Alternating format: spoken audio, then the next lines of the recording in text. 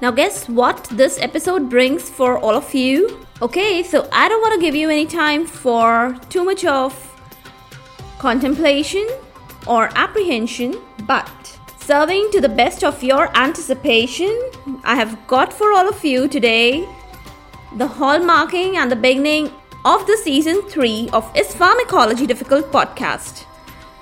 And that is the Once Upon a Time series, which will be covering a lot of historical aspects of the drugs and the scientists which are quite famous in the history of pharmacology. Welcome all to Is Pharmacology Difficult podcast. I'm your host Dr. Radhika Vijay, MBBS MD Pharmacology, and this is the audio hub to get the best simplified basic tips, strategies, methods and lots of ideas to learn better, understand better and make your concepts crystal clear. If you really find and if there's a question hovering in your minds, is pharmacology difficult? Lend me your ears for a while and let in the magic of knowledge. Well, in today's Once Upon a Time series, we are going to cover about mainly 3 scientists, maybe a few more, but in detail we'll be covering 3 scientists and their contribution in the neurohumoral transmission. Now, as we study in pharmacology, in the beginning we study the basic concepts, the definitions, but then we have to go for the autonomic nervous system. And when we are going for the autonomic nervous system, that is the basic system, that is the spine of understanding all the systems in the pharmacology. So, the historical aspects begin from the autonomic nervous system, though they may begin much before that, but what I'll be starting today is the contribution of many famous scientists in the neurohumoral transmission series. And after covering in a quite story format and the different important milestones in the end of this series, with a few episodes that will be streaming till the International Podcast Day, that is September 30th, then finally I'll be giving you the timeline. And that's gonna be a special episode that I'm just giving you a clue about it. No more details. Let's begin. The concept of the neurohumoral transmission, it marks its beginning after the twisting of the 20th century. Now, independently, I again repeat, independently 2 researchers, namely Langley, and the full name is Sir John Newport Langley, and another researcher was Lewandowski. So both of them, Langley and Lewandowski, they independently concluded quite similar observations, and the concept that was discovered was a kind of connection between the administration of the extracts of substances derived from the adrenal glands, and once the substance was administered inside the human body, it was followed by the sympathetic system stimulation. So this particular fact, it was independently observed by Langley and Lewandowski. Now that's one of the stories. Coming over to the next aspect, it would be quite interesting story-like trail of discoveries while we get to know in the comprehension of neurohumoral transmission. Well, what's more after this? In the 1900s, that is earlier 1900s, so Langley's observation was no less significant. He also observed that there was a release of epinephrine-like substance in very minute quantities from the stimulated sympathetic nerve fibers, which were while in contact with the effector or the action sites. Understood? That's a quite simple concept. That is, he also further discovered that a certain kind of substance, which is epinephrine kind of substance, that was released in very small quantities from the stimulated sympathetic nerve fibers, which were in contact with the action sites. Now, this particular discovery, or rather we should say observation, it was a kind of a hallmark step in the process of neurotransmission. It was one of the major chemical steps. Now this involved the chemical aspect.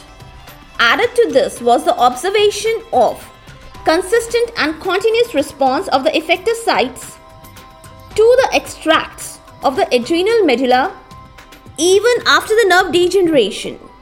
So what was the difference in the initial and this concept? Initially it was observed that any extract of adrenal medulla would sympathetically stimulate the nerves. But now it was observed that even if there was nerve degeneration, the effector cells or the action sites would actually produce a response to the adrenal medulla extract. That was quite surprising, right? Now this made further contemplation forced upon Mr. Langley, who suggested the presence of receptors. Yes, he was the first one who suggested the presence of receptive sites and also their dual nature. Dual nature means the duality of excitation and inhibition. So these receptors, they were either excitatory or inhibitory, which were found on the effector organs or sites. So that was the great historical aspect which was contributed by Sir John Newport Langley. Now, before we jump to the next historical story or aspect, I would like you to know something about Sir John Newport Langley. He was basically a British physiologist and he's known as one of the fathers of the chemical receptor theory. He marked the receptive substance concept that I already explained. He coined the term autonomic nervous system, yes, abbreviated as capital ANS in 1898. He thoroughly described the parasympathetic nervous system as one of the basic divisions of autonomic nervous system in around 1921. So that's all about Sir John Newport Langley. Let's jump over to our next historical story or aspect. Now Dixon in later 1900s, he was quite in the research field involving the relations of the muscarine. And what is muscarine? Muscarine is basically an alkaloid and a vagal stimulating substance. So there was a kind of relationship between the muscarine, which is an alkaloid, and also the vagal stimulatory responses. Now what did he do actually? He proposed the further phenomena of the release of muscarine-like substance from the vagus nerve, which was also a chemical step, a very important chemical step in the nerve impulse transmission. At the same point of time, on some other place, acetylcholine and choline esters, their actions were observed and studied in depth by another scientist, that is Reed Hunt. So today I'm not covering much details about the scientist Reed Hunt, but I'm going to talk about Dixon, and I want to let you know more details about Sir Dixon. So I hope you understood the contribution of Sir Dixon in the historical aspect of nerve impulse transmission, the relationship between the muscarine and the vagal stimulation, and the release of the muscarine-like substance from the vagus nerve. That was his major contribution. Now, let me tell you a little more about Mr. Dixon. Sir Walter Ernest Dixon was a British pharmacologist. He was also a fellow of the Royal Society. Actually, he was awarded with the Order of the British Empire, that is abbreviated as capital OBE, in 1919 for his contributions during the First World War. So whatever discoveries and whatever his researches, they were around the time duration of the First World War. So that is why he was awarded the Order of the British Empire. So that was the brief details about Sir Walter Ernest Dixon. Now we'll come over to the next historical aspect. In 1914, Mr. Dale, he carried forward with the studies and behavior of the action of acetylcholine and choline esters. Now what did he do actually? Dale demarcated the important points and the characteristics of the muscarinic and the nicotinic nature of the acetylcholine actions. Well, you should know importantly that Dale is credited with many observations and remarkable achievements in the field of neurohumoral transmission. He also coined the term parasympathomimetic to describe the significant effect of acetylcholine on parasympathetic system and nerves. For the timing, I'm just covering the initial contributions of Dale. There are many later contributions which I'll be covering along with the system.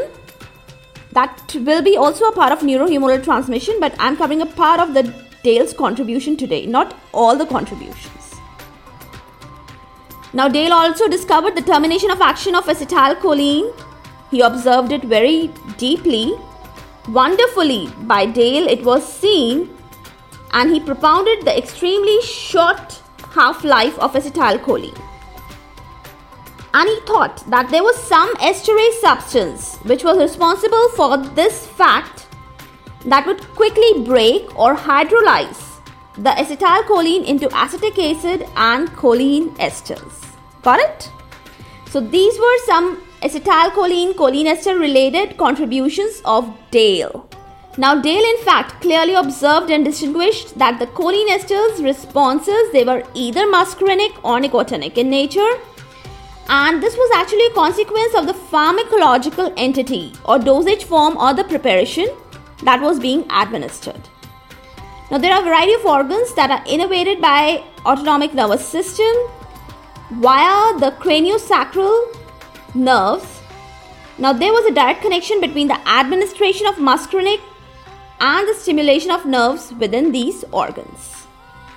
It was actually a great observation which made Sir Dale to suggest the acetylcholine and related esters as the principal neurotransmitters, yes they are, of the autonomic nervous system, that is ANS.